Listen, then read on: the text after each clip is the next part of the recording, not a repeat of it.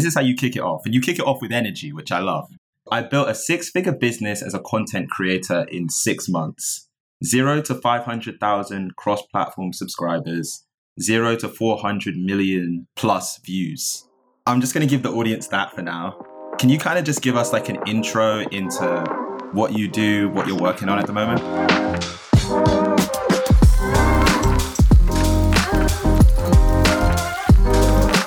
Welcome to Behind the Thread, the podcast where you have conversations with your favorite content creators on Twitter so you can learn more about the person behind the tweets. So you know what's interesting? People always ask me why I focus my podcast around Twitter. Here is what I tell them. Instagram is where you find the most beautiful, visually appealing content and creators in the world. TikTok is where you find the most entertaining content. But Twitter is where you go to find the people with the best ideas. This is what this podcast brings. A behind-the-scenes look at how some of the best creators on Twitter have built a powerful online audience, a profitable online business, and just a one-of-one life that works for them. We talk about it, we break it down, pull out the lessons, so you can do it too. With that said, welcome to Behind the Thread. Let's get into it. Michael, welcome to the show. What's going on, Callum? It's a pleasure to be here, man. I'm excited to have you on. It's going to be a good one. Okay, so just to kick it off, and I want to start with this, the opening lines of one of your tweet threads that I found. I'm going to read it to you and then I'll ask a follow-up question based off that. So this is how you kick it off. And you kick it off with energy, which I love. So I built a 6-figure business as a content creator in 6 months. 0 to 500,000 cross-platform subscribers, 0 to 400 million plus views. So I'm just going to give the audience that for now. Can you kind of just give us like an intro into what you do, what you're working on at the moment? Sure. Great way to start it off with a little bit of an anecdote or a bit of evidence, secondary source. So our future, my company, creates the most digestible business content on the planet. And the way that we do that is through short videos. So imagine reading the Wall Street Journal, imagine reading Forbes, imagine listening to How I Built This by Guy Raz, imagine listening to Andrew Ross Sorkin on CNBC.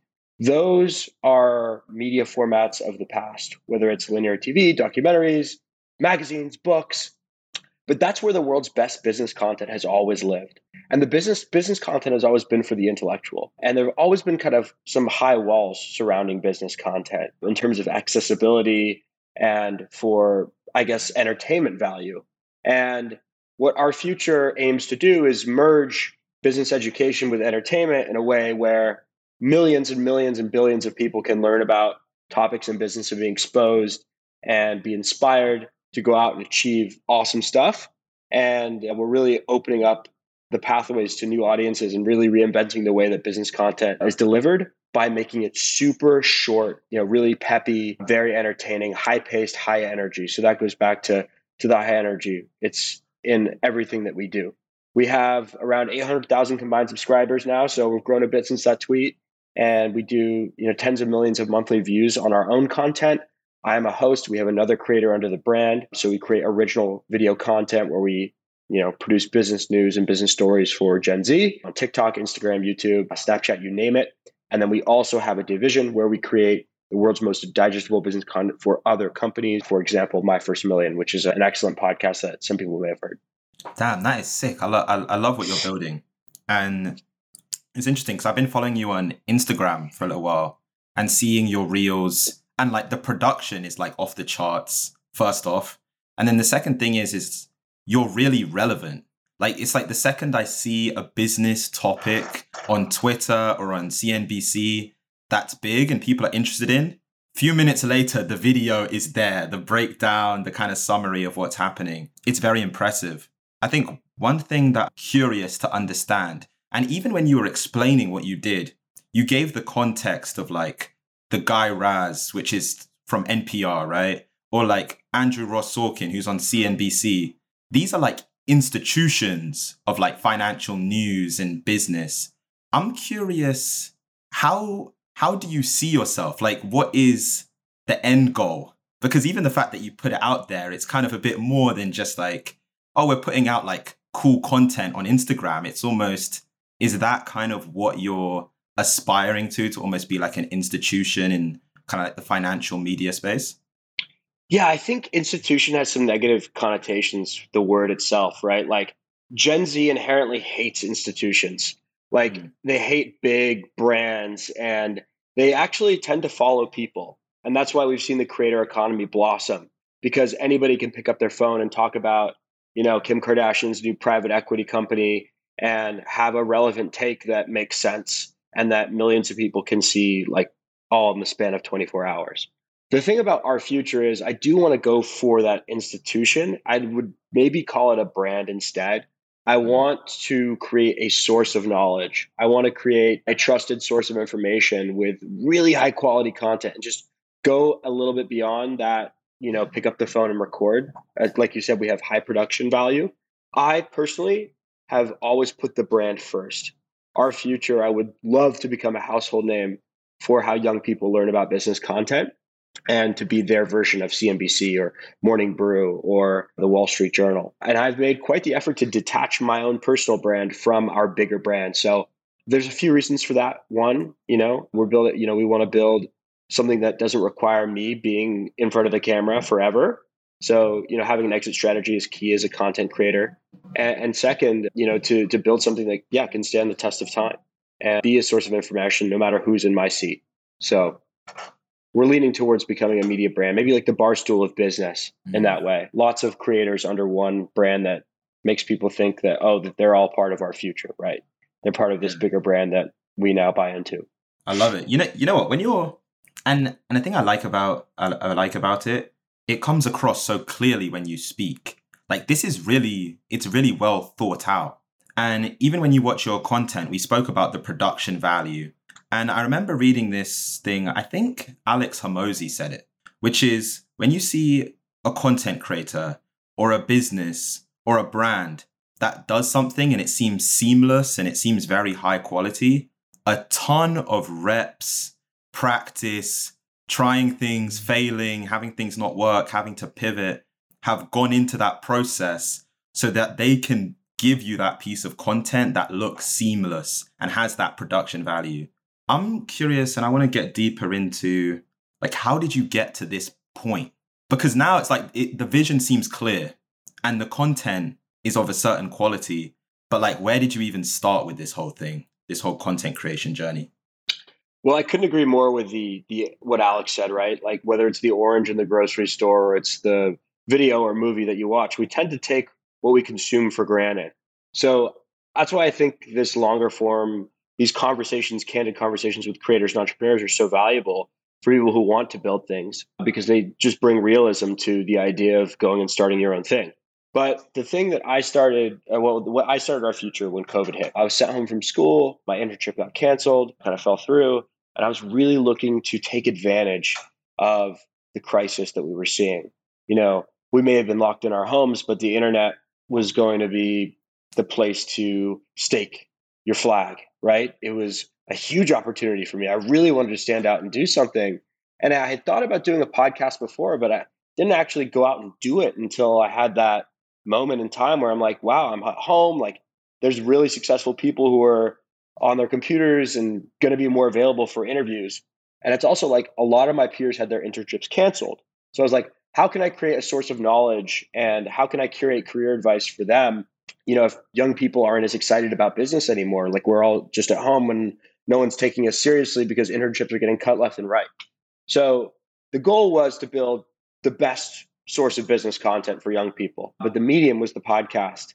And I ended up going on a 150 interview tear over the course of a little over a year and really, really fell in love with media because I had always had business ideas in high school, but I wasn't actually able to execute because I never knew how to code.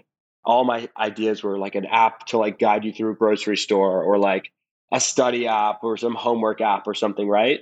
And it's hard to build products and it's hard to build good media as well. But for me, I've always been savvy with content, the written word, speaking, presentations.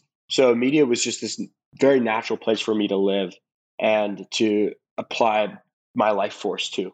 And yeah, really took it and ran with it and discovered TikTok about halfway through my podcasting journey and realized just how valuable it was and just how explosive it was becoming with my generation and my target audience.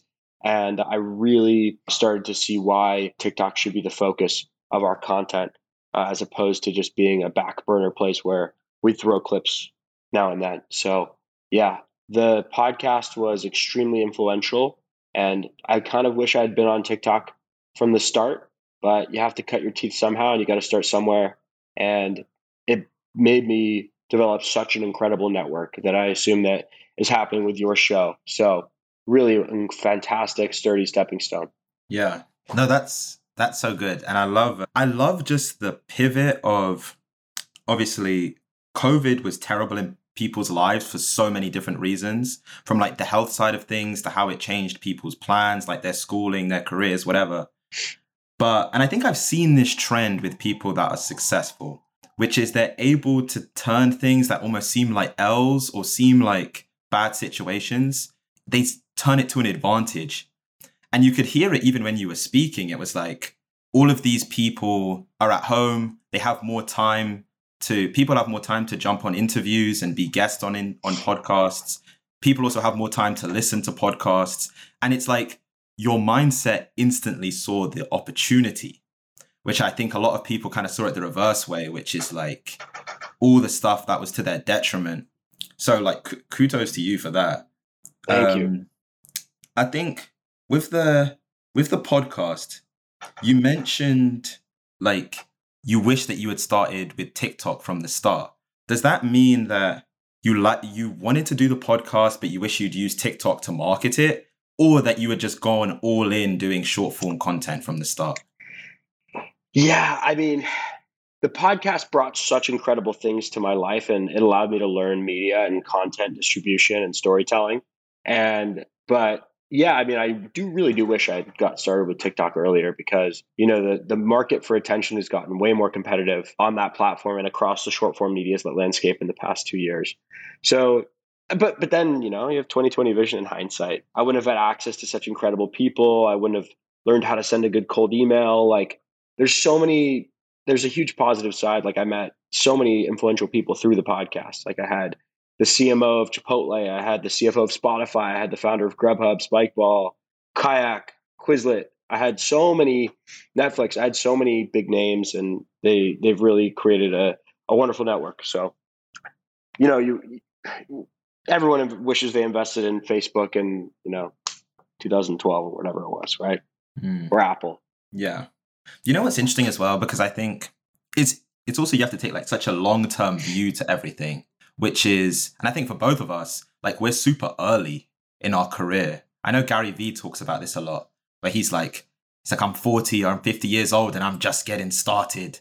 I wish people knew that they have so much time. So even though you put in 150 episodes, which is like, I do a podcast. I think we're on episode 20 now. That is a lot of work to get to 150 episodes. And I'm sure, like, to your point, it's all paying dividends now. But I guess I'm curious to understand, at what point did you make the pivot from doing the podcast to TikTok, short form content, all of that? And what motivated that pivot? Yeah, I think the motivation was just in how many people that I was able to reach with the short videos. So when I started making my first few, and I got my first video to pop, my podcasts were deep, and they provided a lot of great advice, and there was excellent banter, and they were really high quality 15-minute interview products that a lot of people enjoyed. 500 people would tune in every episode, loyal people at my doorstep to go and consume that.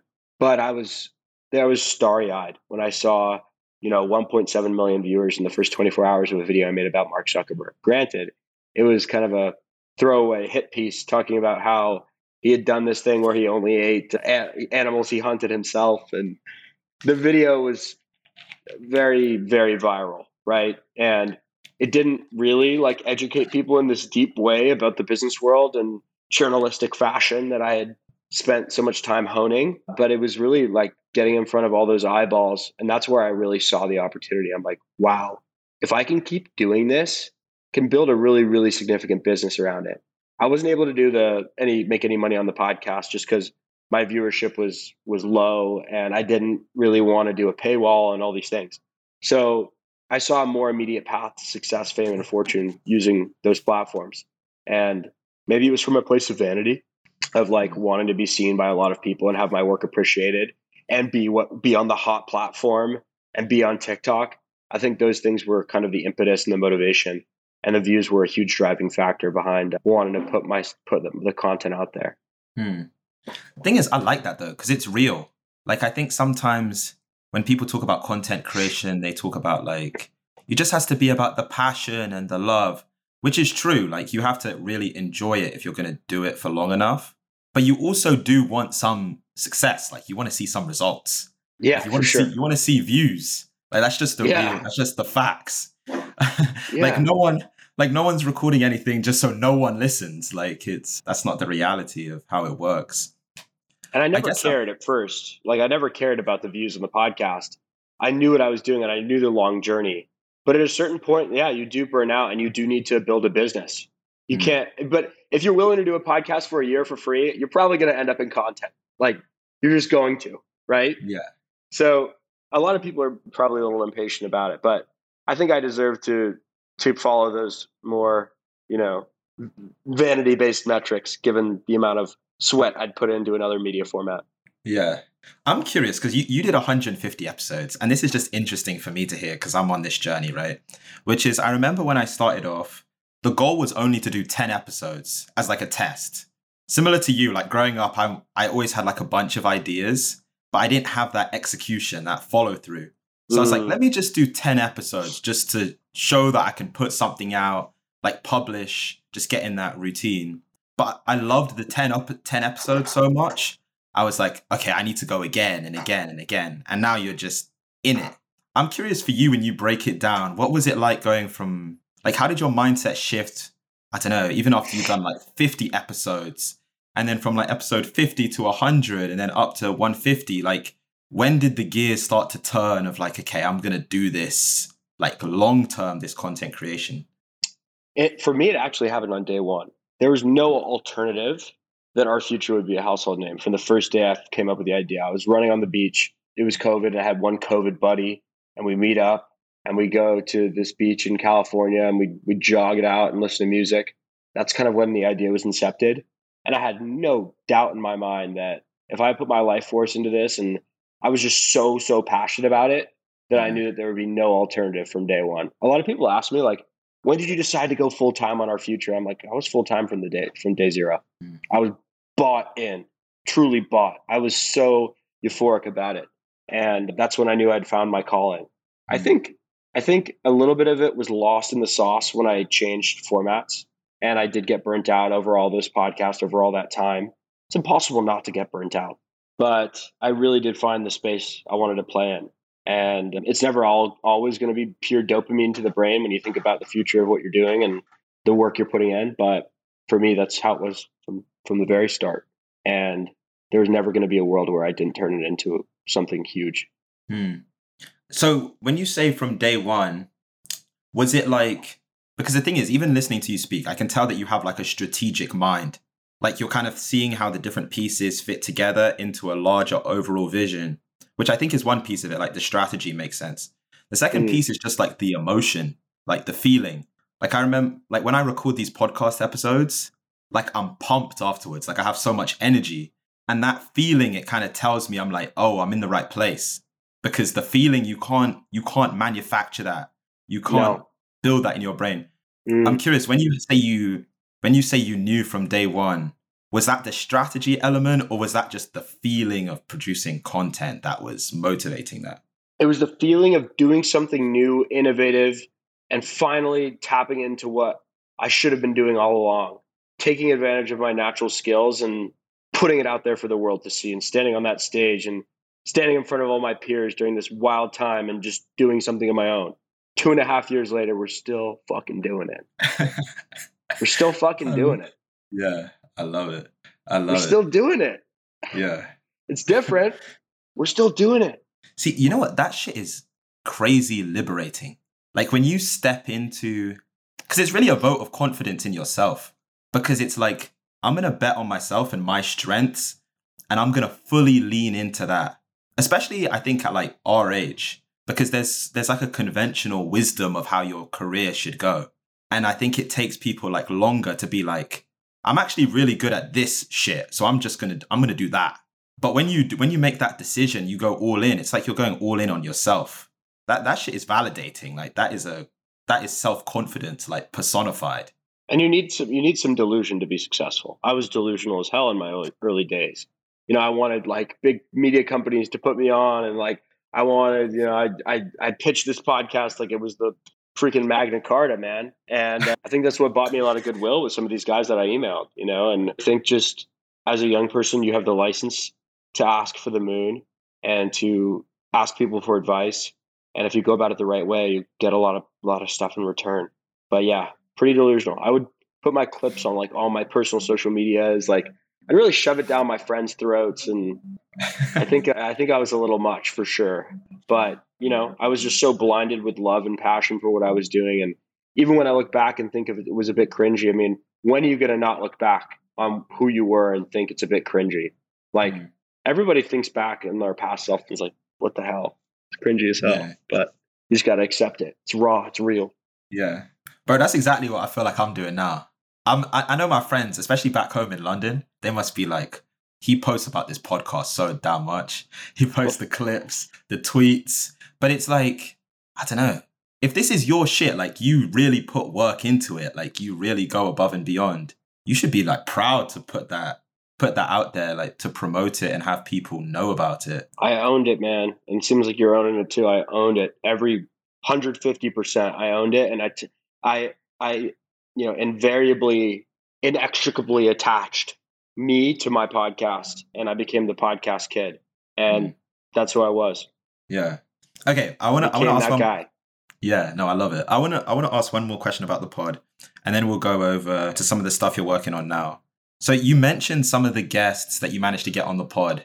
Can you just give us like a story, like, I don't know, the craziest story, the most audacious moment of like how you got someone to come on the pod that you were like, I can't believe that shit worked, but he's coming on or she's coming on. So I reached out to the CMO of Chipotle, or no, the CEO. I reached out to the CEO of Chipotle. Super simple. And he saw it, and he actually forwarded it to his PR team. And I ended up getting on a call with the gatekeeper, the PR lady. And I remember like dressing up in a suit and like acting all official and just charming her and like telling her this was the go-to business podcast for anybody under the age of 22.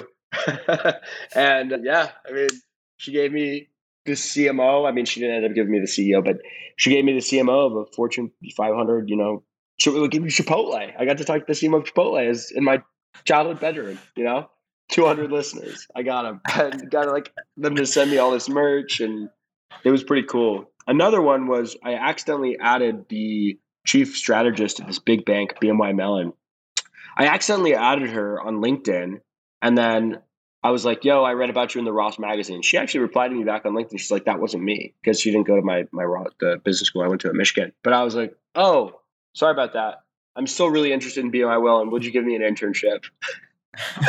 And I just asked that on cold message, and she's like, oh, well, I didn't go to Michigan. We probably don't have anything. But then when I reached back out to her 3 months later with this podcast, she was down to do it. So it's just a good example of really just shooting your shot. And I think older business leaders really value that, because they're like, wow, this guy's got some good chutzpah. Like he's got some mojo, and he's just an absolute hustler, and people love that. Yeah. It's so true. And it's funny because I did an interview with Jack Butcher, and he was kind of reflecting on like how he built his agency and companies and all this stuff, and even how he came from the UK to America. And we were talking about like the power of audacity, especially when you're young, just like being audacious, like being willing to put it out there, that people who especially are older and have achieved things, they really respect it, man. Because I think it's what you say. It's just the energy of it. Like they just like your energy. They're like, oh, this guy's he's gonna do some shit. I don't know what it's gonna be, but it's gonna be something interesting. I don't know if that's the screaming message, right, of these Gary V's and these business gurus. How many people actually do it? How many people actually are audacious, right? Very few. And it's the follow through as well, because Yeah. so many people just consume advice and consume Yep. information. So if you're one of the people that actually does shit, they're like, you stand out just off that, just off You're going to taking be the action. successful. Yeah. Yeah. If you have a bias to action, you're going to be successful. Yeah. It's funny though that like so many people just consume this self-help, like motivational entrepreneurship content, but like you got to find it within yourself. Like you got to find that thing that you're going to run on the beach about for like 2 hours thinking about, like just the thing you're going to do for a year for free. Like that's what you need to find. Mm. And it's got to come from within. Nobody telling you something is ever going to make you really do something. It's got to be something that you experience personally that's going to drive you to action, because people need dramatic examples to shake them out of apathy, right? Mm. They need, right? Not only do they need these people like saying this, but at the end of the day, it's never going to be what they say. It's going to be like their existence, then them finding it within themselves. And then they're like, oh, it aligns, right? Mm. With what these gurus are saying. Yeah. You know what's so interesting? I remember seeing a clip from Jay-Z, and he was at like a conference, and he was saying like everyone has a superpower. Like everyone has an ability or a talent that they could be world class at, that they could Yeah. be LeBron James or Jay-Z at that thing. But I think so often, and we all do this, right? We put certain people on a pedestal. And part of that is you're also telling yourself, like, I could never do what like LeBron did or Jay-Z did or this successful business person that you look up to. But I think everyone has like a talent, which is, it's like God given, like it's like your thing. And if you Totally. committed to that and dedicated yourself to the same level as a Jay-Z, you would be him in that field. But I think it's so much about like self-belief, and so much goes into it, and luck as well. Like there's so many. Luck. I mean, I got lucky in like stumbling into what I wanted to do. Like I didn't have to work a job during COVID. Like I could just create podcasts in my room. Like everything was paid for. Like I got lucky in that, like about the circumstances and the timing, and like it's all. I was born in the U.S. and it was just so much luck that went into all of this.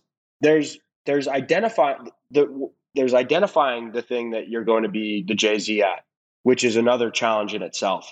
And that a lot of people don't have the opportunity to truly explore what they want to explore, or they just aren't curious enough, or they're just not in the right place, or what have you.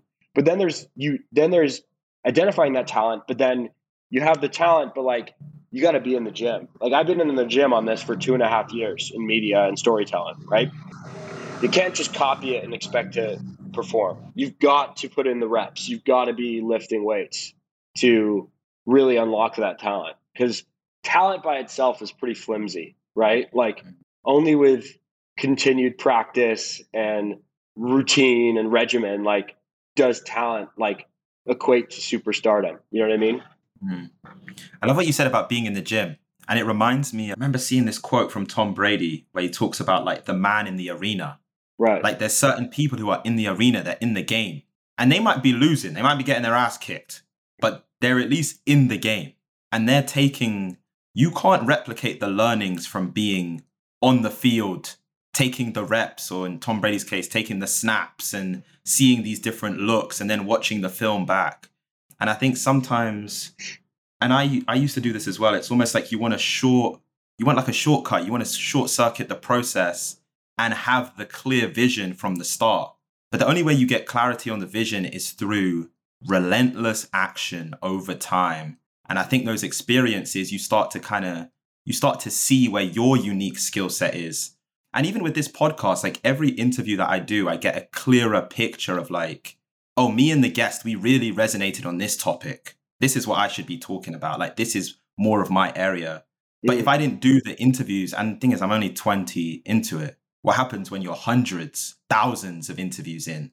Then it's like the whole mindset will be different. And yeah, I think what you're saying is so powerful. Like people need to get in the gym. And it's difficult to do, but it's so rewarding once you find your thing. Yeah.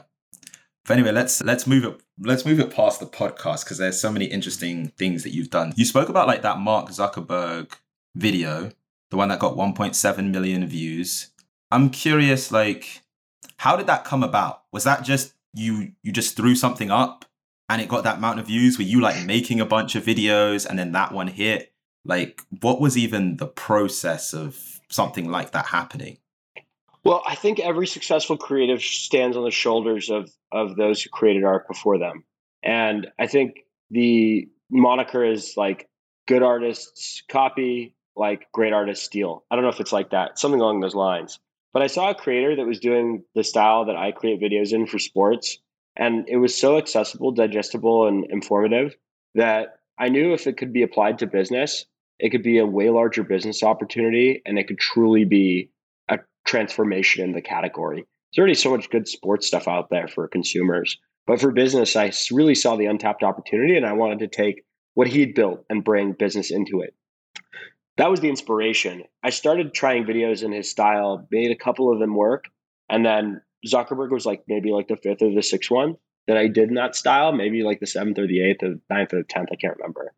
But it was taking a framework that another had pioneered and then putting my own unique spin on it. I think all creators get started by kind of taking another creator's style and then working their own paintbrush onto the canvas and really running with it and making it their own brand out of it.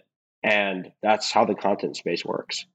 So me taking Frank Michael Smith style, and then that was like the first real video that worked in that format.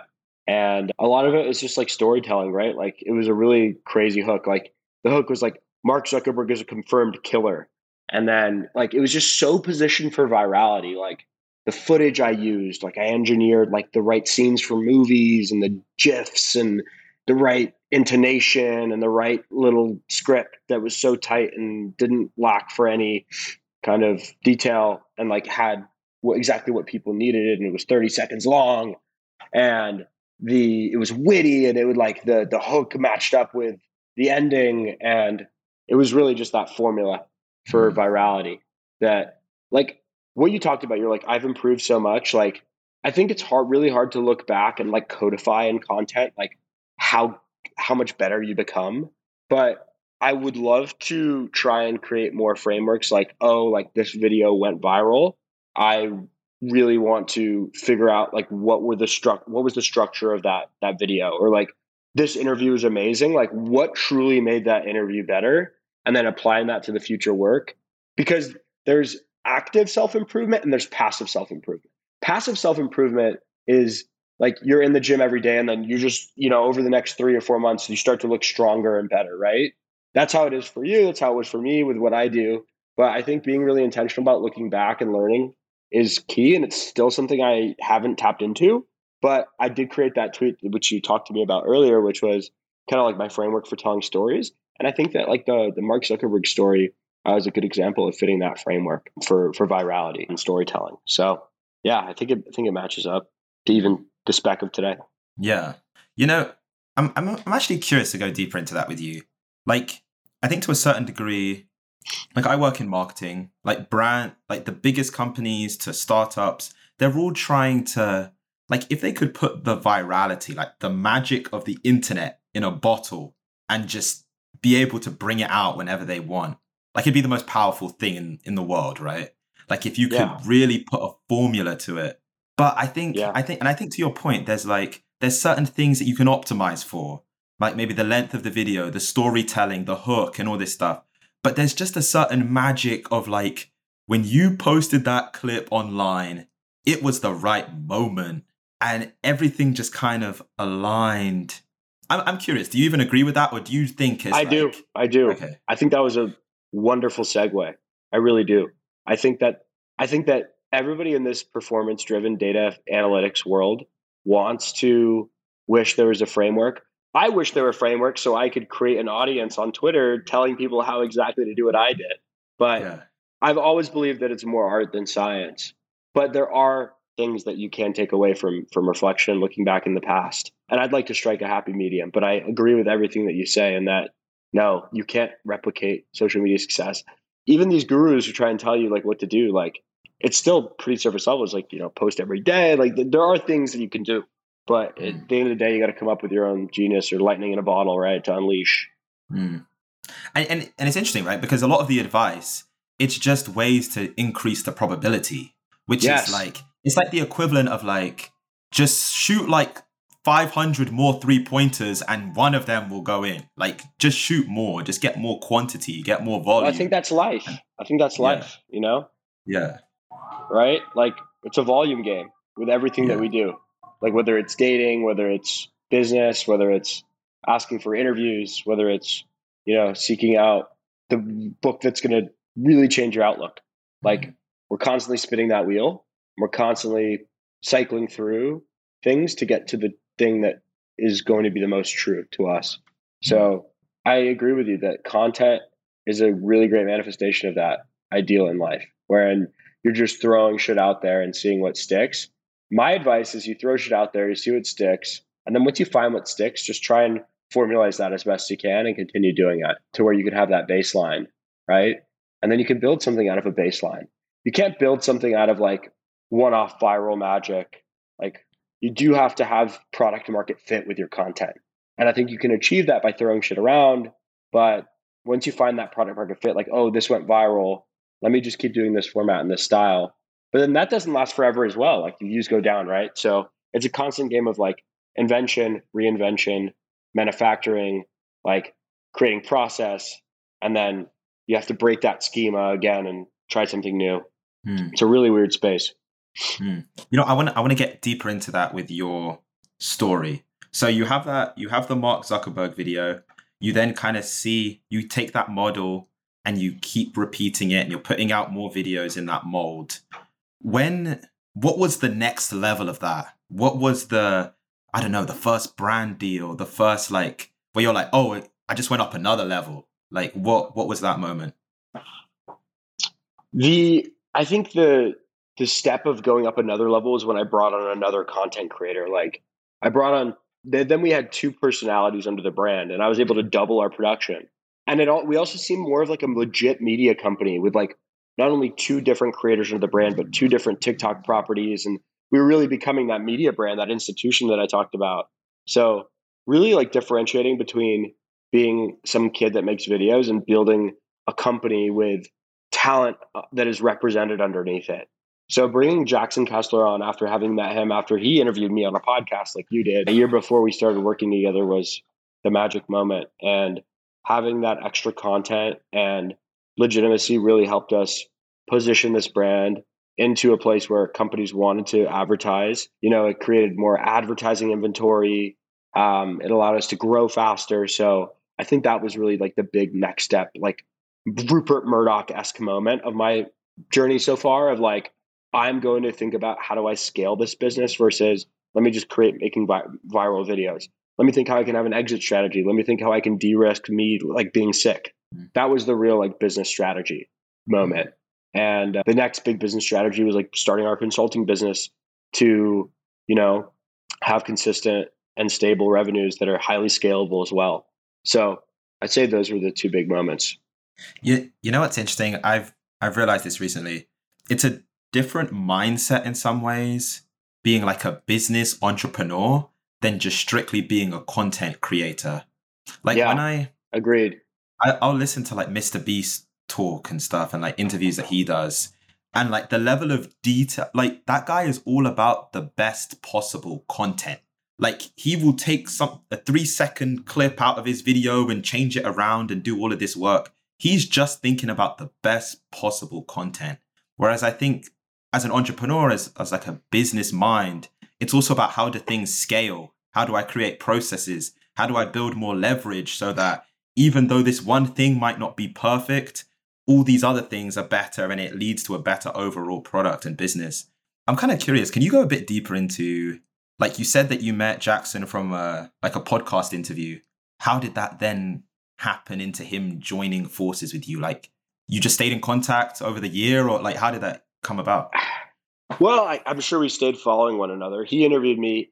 He gave me the moniker King of the Cold Email because he was really inspired by the guests I'd been able to pull in. So he did an interview. It was actually his first like interview with me. He was like, I could tell he was a cool, quirky kid, but we didn't talk after that interview much.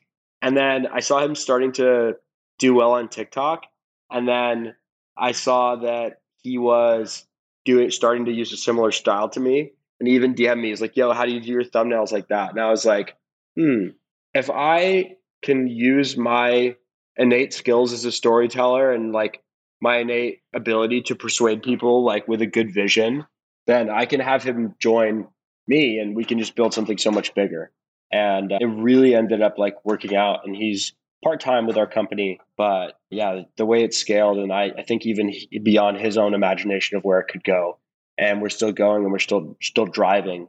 And he's had a lot of transferable skills that he's developed out of the experience, not only in the compensation and joining our company and building it and having a stake, but he's started his own car page now, and he's grown it to 100,000 followers, I think, on Instagram in 2 months. So it's like pretty incredible that I got to meet someone like Jackson, who was the perfect guy at the perfect time to help me build this into what I needed it to be. And I have my business partner, so Simi, who's our COO and president. I met him off freaking LinkedIn. And it was because I did the podcast that I met him. He was also doing a podcast and reached out to me. Jackson reached out to me because I was doing my podcast.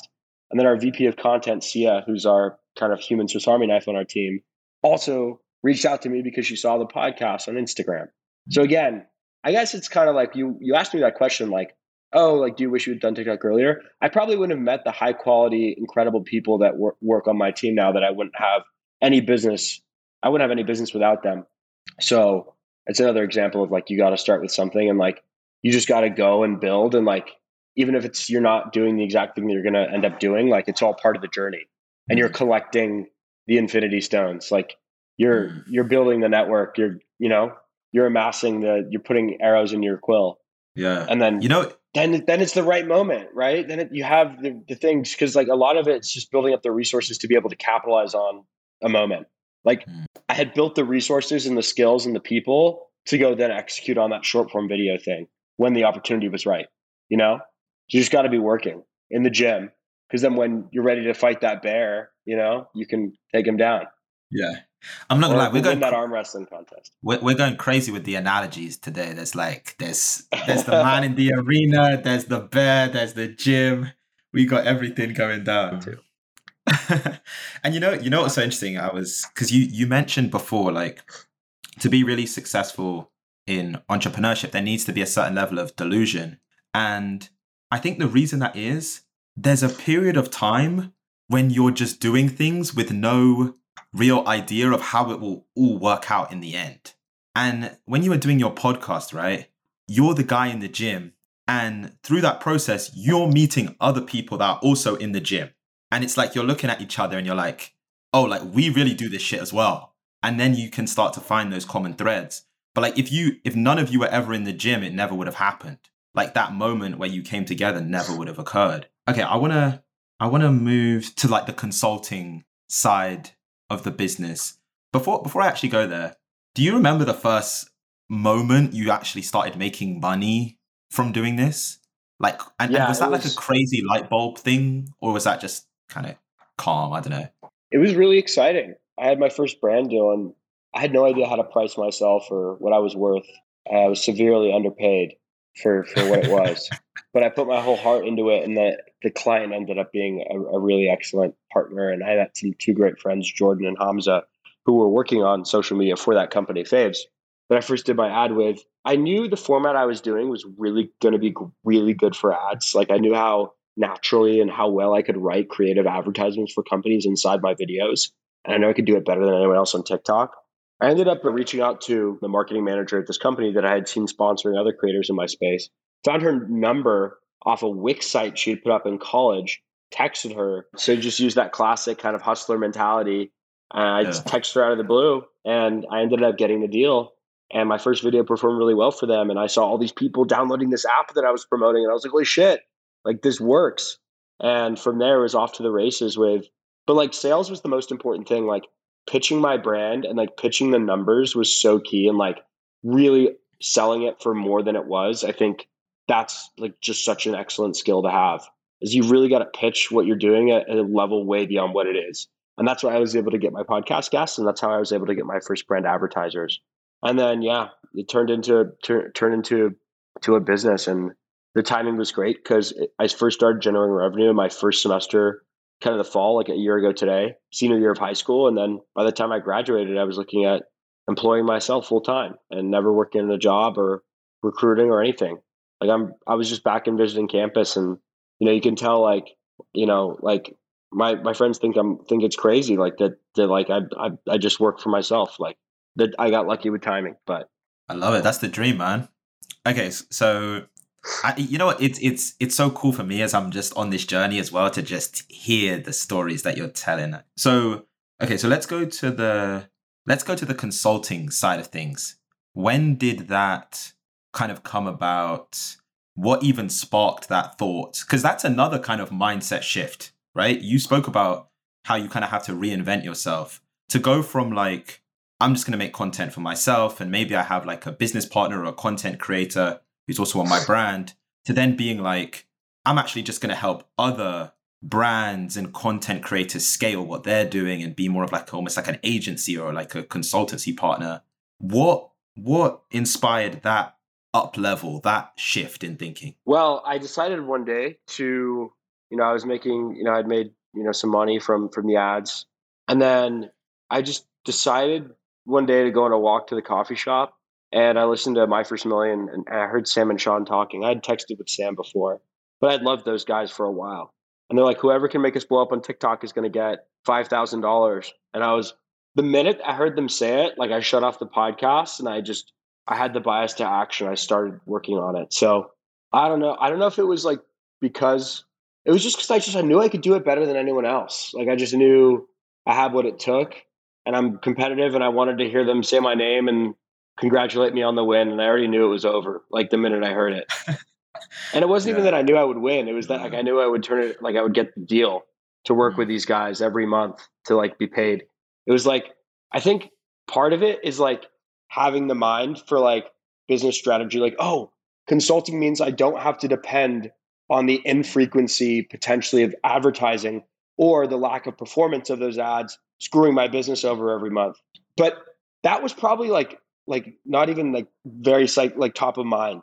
It was more just like wanting to do this, and then like it aligned with the greater business strategy, like obviously, but it was more just a bias to action to get shit done and execute. And it aligned with the bigger strategy. It's not like I was if you're too methodical, you won't succeed. Like if you're trying to map this shit out in a business plan, it's not going to work. Just have to go out and do it. And then like, it's probably part of the bigger picture. Like subconsciously, I knew that building a consulting business would de-risk and allow me to scale this business and live the lifestyle I wanted and how I could get to the next level. But it was just taking advantage of that opportunity in the moment. Like I didn't know I would go into it. It was just like the opportunity was there, and then boom, right? And that opened another huge set of doors in itself. Becoming friends with Sam and Sean, like that's been unbelievable.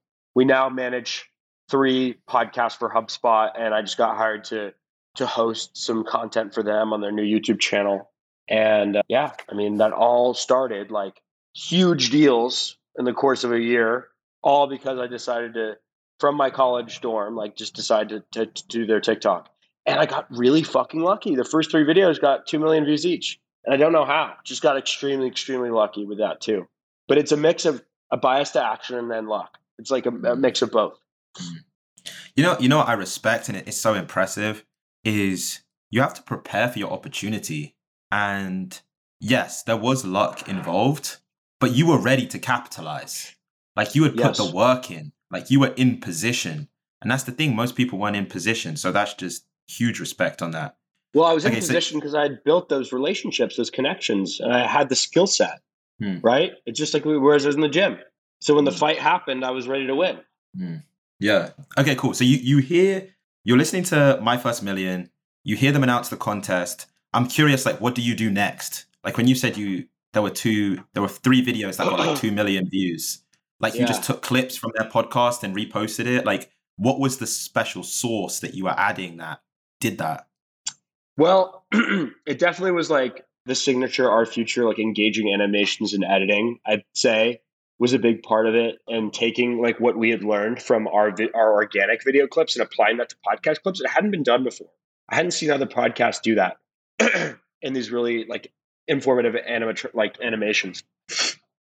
I think being able to curate the right clips was key, and the right stories, and be able to say, hey, we think this one's going to go viral or this one won't.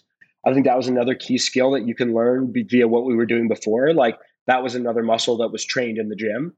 In addition to the editing, and like another muscle was just knowing editors. So I could call one up and let's get to work on this. And I'm also, I trained as an editor myself. I did all my own editing before I hired a team. I was able to build a process out of everything that I was doing. So yeah, that was it. And then, won the contest. And yeah, it was luck and a little bit of the style, but won the contest. And then I ended up selling the TikTok page back to HubSpot and getting the long-term deal. And it was funny. The reason I got it is because when I was doing the podcast, I emailed Sam to be on my show.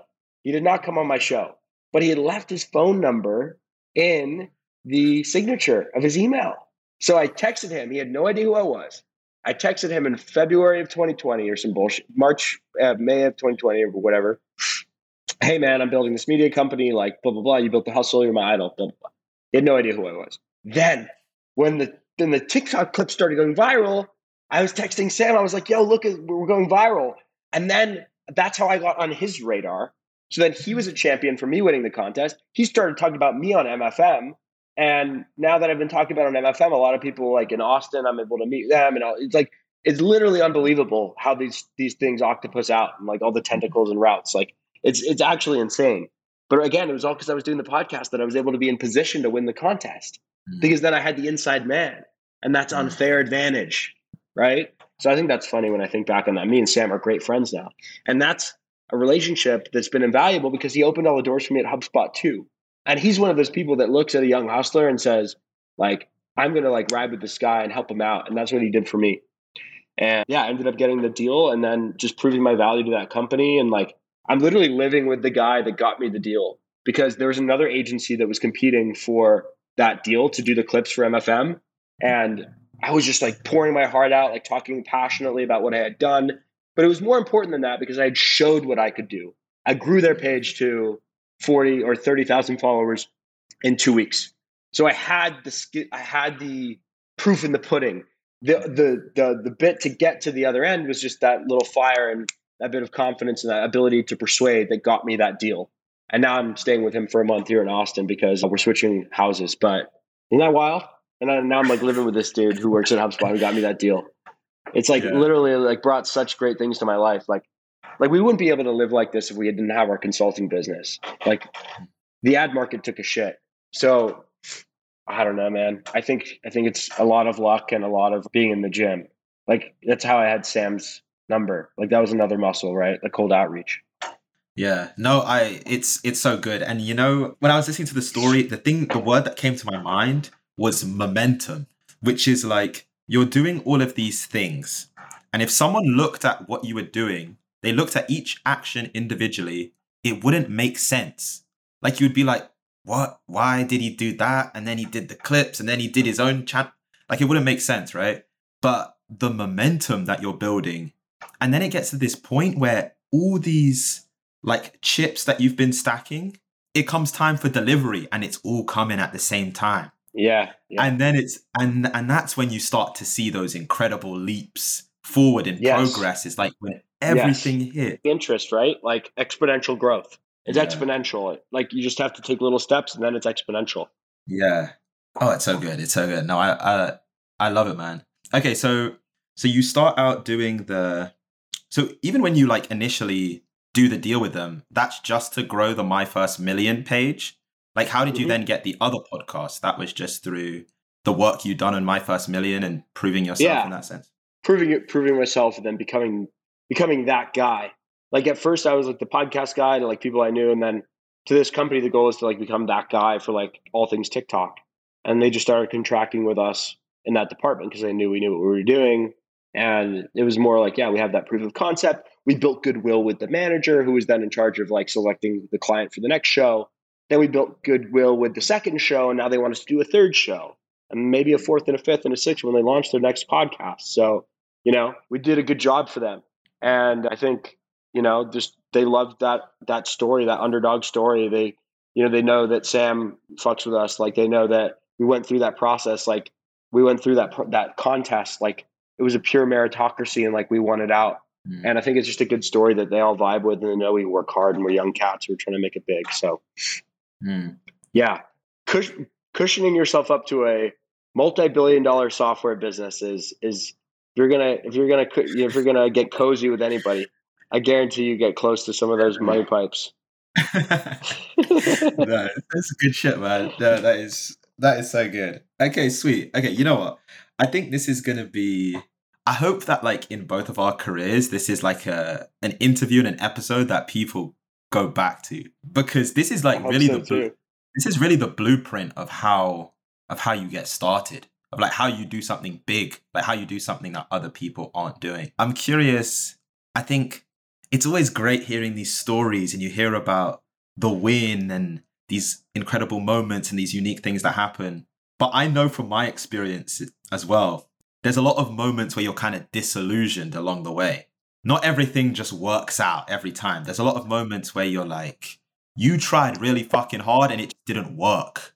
And you kind of have to be able to go back to the drawing board and show up again the next day. And that's really where that's really where the people that make it separate themselves, that ability to show up the next day. I'm curious, like, what were some of those disillusioned moments, those really tough moments where you were like, maybe this isn't even it. Like, maybe this isn't even what I'm meant to be doing right now. They've come recently. My ex and I broke up in like last January, and that was just really tough because like it was more so that I was like, damn, I'm just working so hard, and like, you're able to like depend on someone like when you're just going all in on your company, and like you kind of lose that support system. And I think that was tough to just deal with that whilst trying to build the business while it was taking off. And then I realized that life isn't all about work, right? Like I think one of the reasons why, like maybe that relationship didn't work out is because I was so focused on building this business, and I was just so obsessed. And at one point I realized I was shit. Like, is this really how I should be living? Building a startup? Like, all my friends are gonna just get stable jobs and like be happy. And then more recently, I've been burnt out as hell on like this style that I call my own, and sometimes I get FOMO about what other creators are doing, and they're getting more views, and views are down, and lacking energy, and not really wanting to make more videos and write scripts. And sometimes the thing is like once you build the business out, now it's a game of operation. Like, we have product market fit.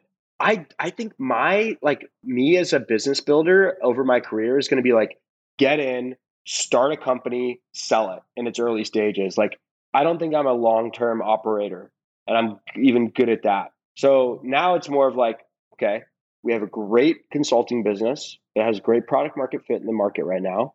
We have a good content business as well, which is proven to work. So we have the basis for what could be a multi-million dollar business. Now it's just process, hiring, culture, and like continued hard work. And I think that the transition between the first and the second stage can be kind of tough. And it has been a bit bumpy for me to go between the two. And building the team, and more people depend on you, and you have to show up every day, and you have to keep doing. Sometimes I feel like a one-trick pony sometimes, and that I've done this one style, and I talk about business in this one way, and it's worked. But like, will it work forever? I think those are just some of the questions that I've had to grapple with. But I have a really good work-life balance right now in Austin. Great group of friends, and I've worked hard enough to where I can kind of chill out a bit and reignite that fire and pursue different avenues and just figure out how to produce the best content going forward and how to keep building this business. I really appreciate that you shared that, because, and I've been fighting this myself, which is, I think a lot of the times when you see entrepreneurs, they're so passionate and they have so much belief in what they're doing. You think they're just confident people. They just do this. And there's really a lot of self-doubt that like comes with this whole game. And I'm realizing it myself, because I'm starting to double down. Like, not only do I want to start produce content for myself, I want to get more into kind of the side that you're in, which is like more of the consulting, like helping other people do it.